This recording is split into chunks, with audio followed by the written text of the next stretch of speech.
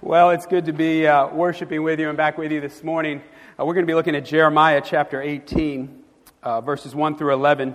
It's known as the potter's house and the passage of the potter. You may notice there's some pottery around today, a potter's wheel, symbolism to point us to the text if you want to follow along as I read momentarily.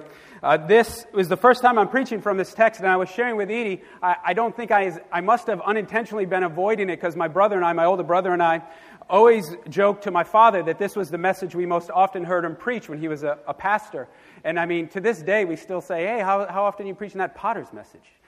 We got so tired of it, and we moved several times to different churches, and when we heard we were moving, we were not stressed or worried or upset over the fact that we had to start a new school or find new friends. We were upset because we knew we'd have to hear the potter's message again. That's how troubling it was to us. And even this, I don't know if it was this last Thanksgiving or the one before, my father was saying, well, they've asked me to preach at this church in a few weeks, and both my brother and Q, like, you're going to do the potter's message? Is that the one you're going to do? And so I think I've avoided this text for that reason. I don't know, but it is a beautiful passage of Scripture, and I hope that some of the pottery we have here can help add to the message as we recognize the art of pottery and other gifts that God has given us. But would you please stand for the reading of God's words, Jeremiah 18, verses 1 through 11.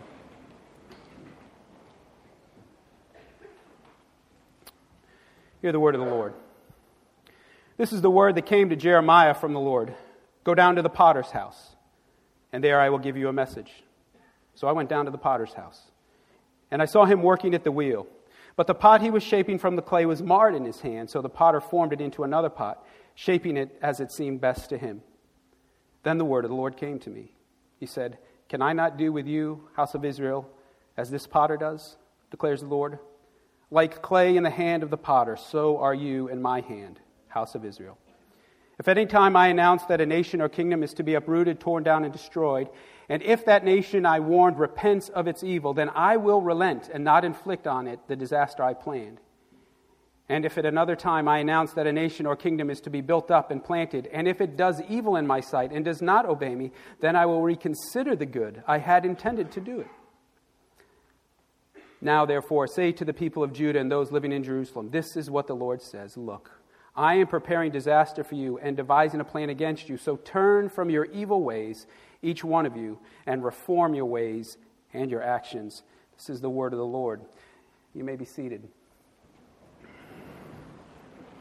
I love preaching out of the book of Jeremiah because I love talking about Jeremiah, and it's just a beautiful book. And the most amazing thing to me about Jeremiah, this prophet that was faithful for 40 years, for almost 40 years of faithfully proclaiming the message of God and calling the people of Israel back and calling for people to repent. I mean, he was as faithful as anyone could be, and I'm not overstating it when I say for almost 40 years, nobody listened. Nobody listened. I mean, there were a few along the way, but for the most part, the people just rejected his message, just rejected him.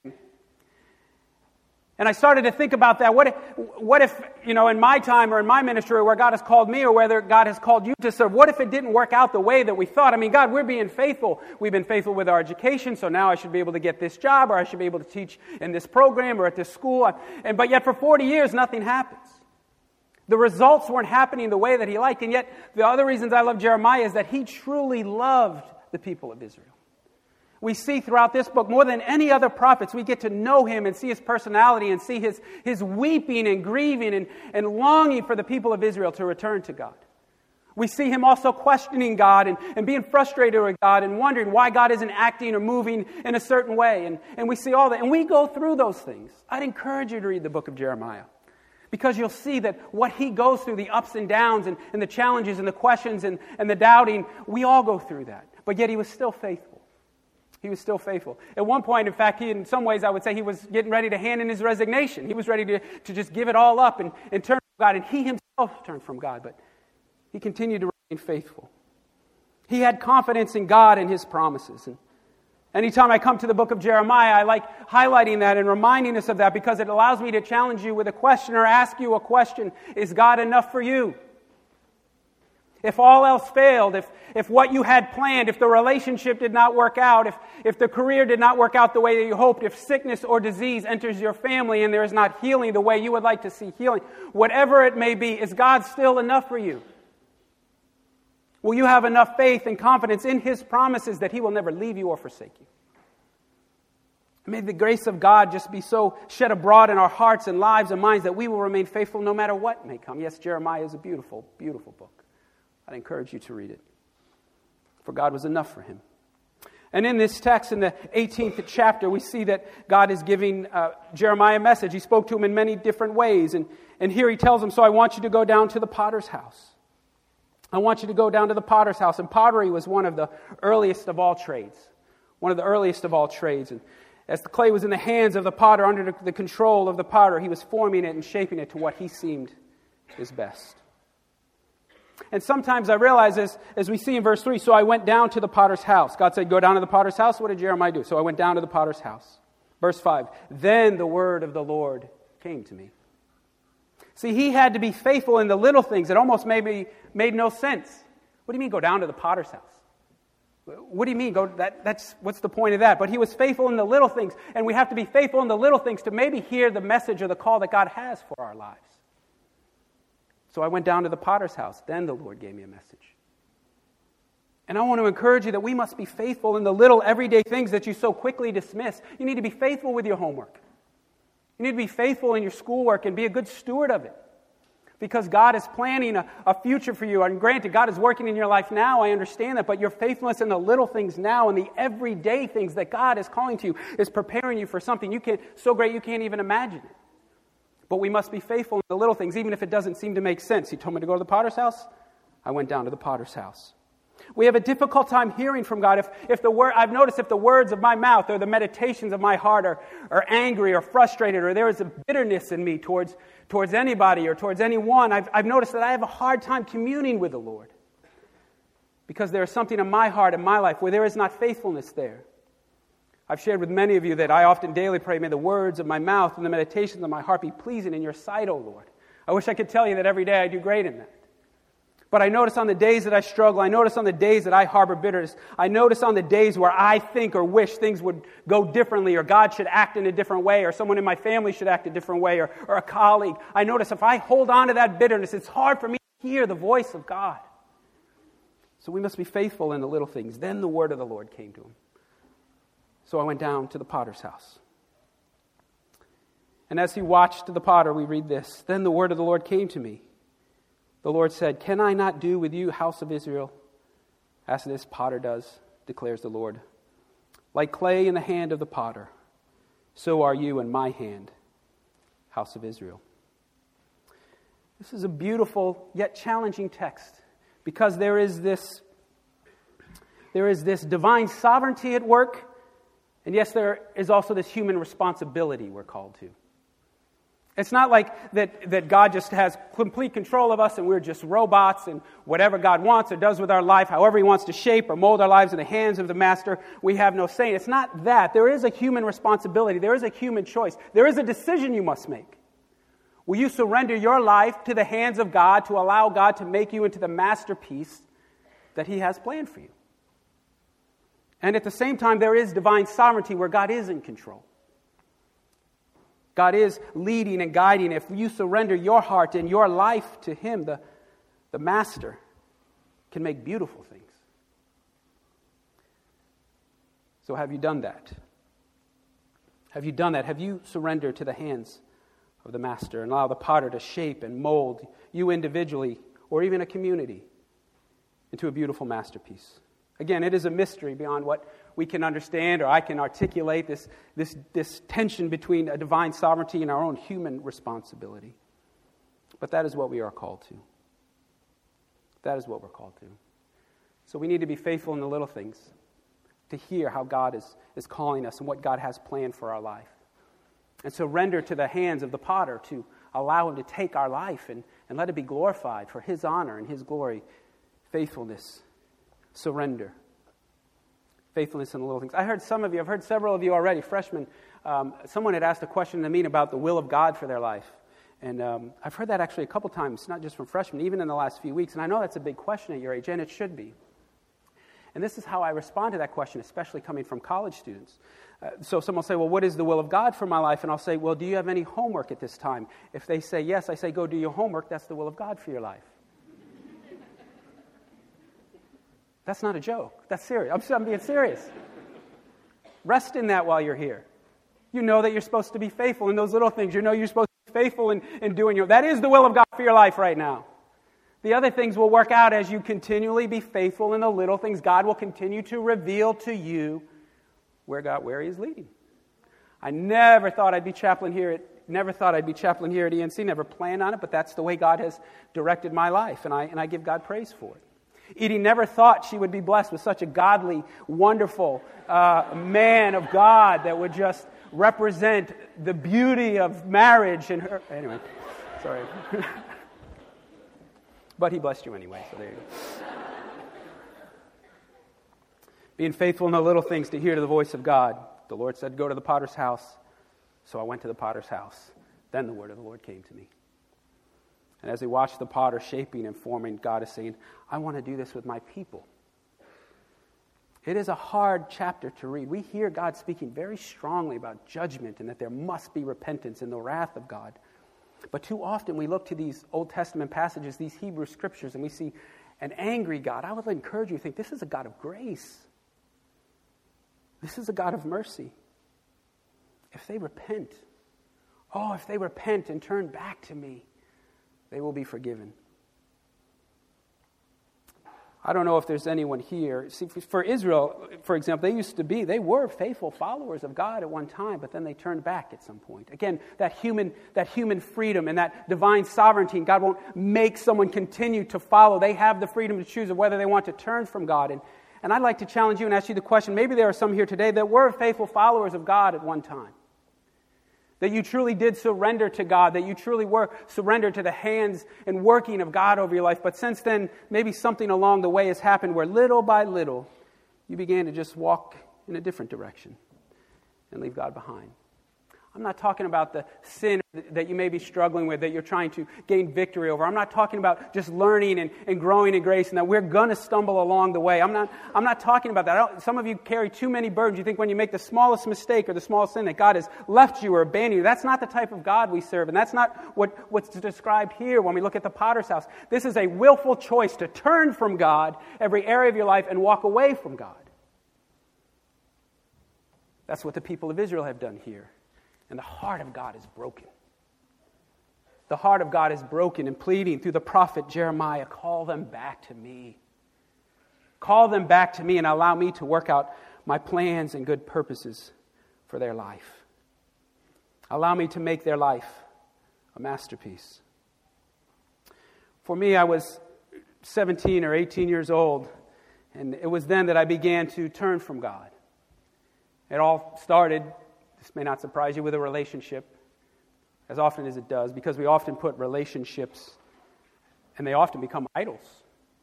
And we worship the relationship instead of God because we put other people first. And that can even happen on Christian campuses, among good Christian couples. And it was in those decisions and in those days where I continued to turn from God. And, I would say that I loved God, and I would even debate with people. I don't need to go to church every Sunday. I don't need to be part of the Valley Stream Church of the Nazarene anymore. God loves, I do my devotion. Hey, I read Our Daily Bread almost like 2-3 times a week. But that was me just making excuses. That was me just lying to myself, trying to justify why I was running from God. And like the people of Israel, whether corporately in a nation or individually, when we do that, the heart of God is broken. And God calls us back. I think the thing that I grieve still to this day is the pain that I caused others during that time. I know that God has forgiven me. I know that God's grace, I don't care where you've been, I don't care what you've done, the grace of God is much greater than any of that, and you can be forgiven, and you can be set free from anything that you're carrying. You can find healing and wholeness, and we're, as a community, here to journey and help you with that through prayer, we have a counseling center, professors are here to pray with you and help you as you earn your degree, all of that. I don't care where you've been. The grace of God can heal you and forgive you, but I still do grieve the pain that I caused others. See, because God had a better plan for my life than that in those days. God could have used me in a lot more ways instead of me harming others. I could have been used by God for much greater things. Who knows what? But I am thankful for the grace of God. So if you too were one time a follower of God, know that today God is calling you back. And His grace is for you today. It is time, as it says in verse 11, to turn back to God. Turn from your evil ways, each one of you, and reform your ways and your actions. I heard a beautiful song over the summer. It's actually a hymn of confession. And I had never heard of that before, a hymn of confession. And over again, it's called Lead Us Back. Just lead us back to you. It's this artist just singing, Lord, lead us back. We're a valley of dry bones. Lead us back to life in you. We've become a talent show. Lead us back to life in you. We've been throwing heavy stones. Lead us back to life in you. Continue to give your life back to God into the hands of the potter. But the line that really stirs my heart and causes me to grieve is, you have caused the blind to see, and we have blinded them again. You have caused the blind to see, and we have blinded them again. Lead us back. Lead us back to life in you. So as we begin this, or conclude this first week of the school year, and it has been a wonderful and beautiful week, but it has also been a very challenging week. For we were reminded of just how fragile life is, even at your age. And I want to thank every faculty and staff member. I want to thank every student that has helped the Fields family and was here last night for the memorial service. And maybe it's just because of the service or what, but gospel choir, that was beautiful. That was beautiful. It's been a good week. It's been a hard week. But God is with us. And if you have not yet made that decision to turn your life over to Him, I want to encourage you to do that today. Or if you have been one that has made a mistake like I did for quite some time, that has turned from God, I want to give you this opportunity to be brought back, to allow God to lead you back, to be forgiven, to be in a right relationship with God again. There is no more beautiful way to do that than when we come to the Lord's table. Before the trays you're going to be served today by your faculty. And as the trays come by, I'm going to ask you to take a little cup, and there's a wafer, and you just take that and hold it. We're going to take together. And once everyone's been served, I'm going to give you a few moments for a prayer of confession, we call it. And in a silence beyond words, you can just have a conversation with God, confessing your sins and saying, God, come into my heart and come into my life. Or Lord, come back into my heart and life. I truly want to serve and follow you. God is calling us back individually, and He was calling back the nation of Israel here corporately. And I want to conclude with this. This is also about our community. It is also a call for us, for the community to surrender to the hands of God, to the potter, to allow God to shape and form us as a community to what He wants us to be. I've learned something about clay recently. It's not just clay. It's not just one piece. The proper term would be a clay body, which I had never heard. For a clay body is composed of many different things. And then the potter takes it, shapes it, and forms it. That appears as one piece, but it's actually one piece of many things. So let us allow the potter, God, to shape and form us. The Student Government Association came up with a theme for the year called Infused.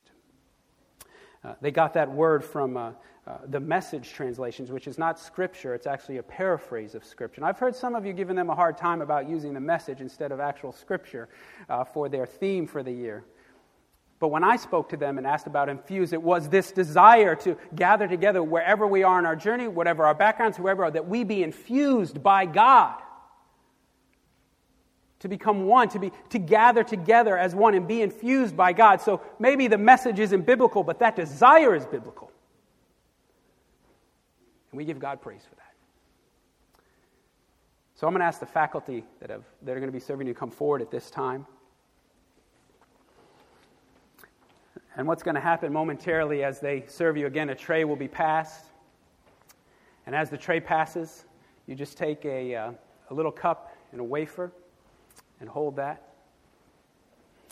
And I want to tell you a little bit about us here at the church at Eastern Nazarene College. We believe in an open table. And what that means is that all are welcome to come to the Lord's table. All are welcome to take part. I'm going to ask Jenny and Dr. Owens if you can begin handing out the trays, if that be okay. So all are welcome to take. Before we take the elements, we do ask that you take them reverently and respectfully, so I'll give you an opportunity for a prayer of confession, just between you and God. You don't need to confess to your neighbor or anyone else, just between you and God, to prepare your heart and to prepare your life to truly serve and follow God. Finally, I'm going to ask this. I'm just going to ask for reverence and silence as the elements are being served and as we partake. It is a sacred and holy time, and I ask for you to respect that. Let us pray. Heavenly Father, we have heard from your word. We have sung of your greatness through song. We have celebrated new members of our community. And now, as a community, as we gather together at your table, may we all just surrender to your will and to your way for our lives and for this community, we pray. In Christ's name, amen. Faculty, please serve our community.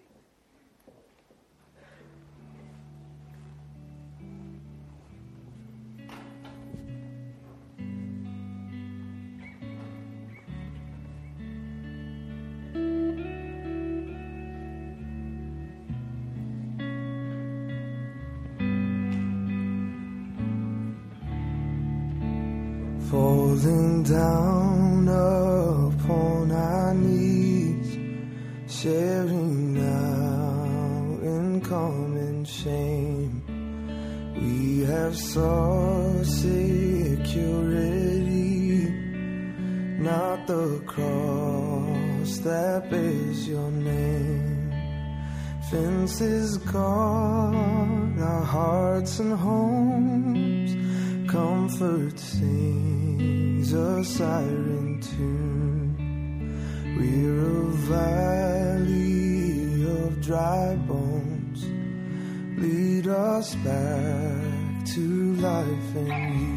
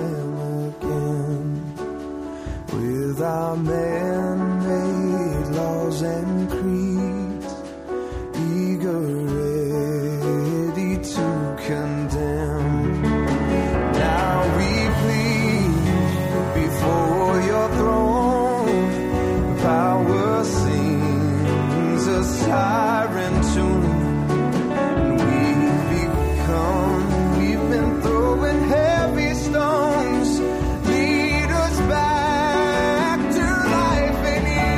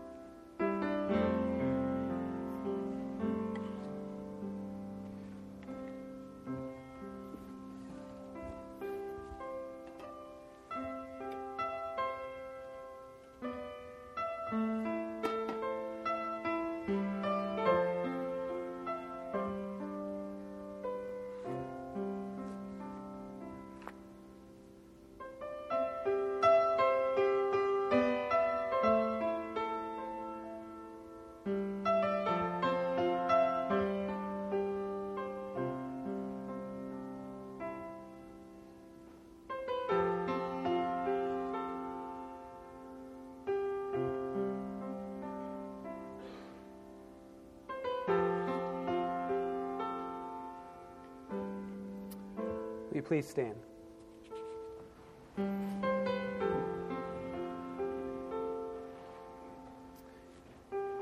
The Lord himself ordained this holy sacrament. He commanded his disciples to partake of the bread and wine, emblems of his broken body and shed blood. This is his table. The feast is for his disciples. Let all those who have with true repentance forsaken their sins and have believed in Christ unto salvation draw near and take these emblems, and by faith partake of the life of Jesus Christ to your soul's comfort and joy.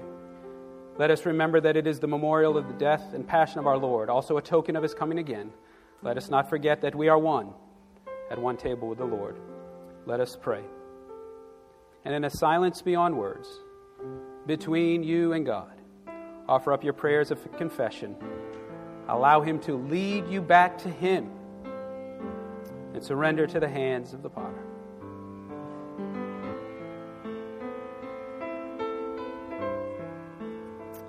Amen. Hear these words. Hold on to them forever. In the name of Jesus Christ, you are forgiven. The body of our Lord Jesus Christ, which was broken for you, preserve you blameless unto everlasting life. Take and eat this in remembrance that Christ died for you.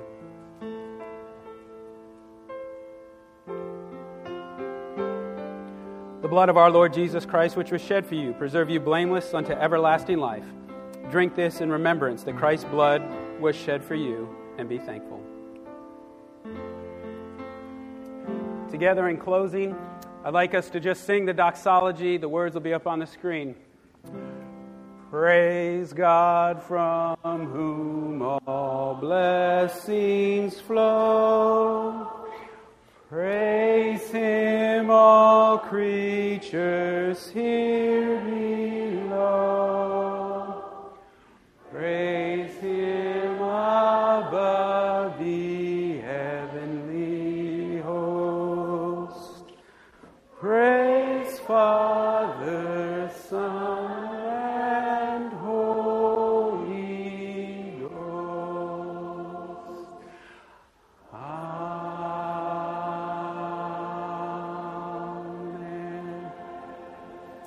Can we thank our potter, Jeremy, this morning?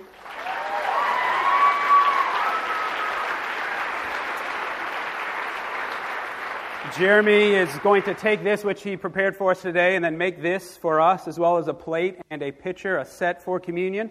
And so he needs to do those after chapel. So if you don't have class, you're certainly more than welcome to stay around and talk to Jeremy and see him work on this. But these will serve as a reminder to us, Jeremy, of your time here. So thank you. Go in peace. You are dismissed. Have a wonderful weekend.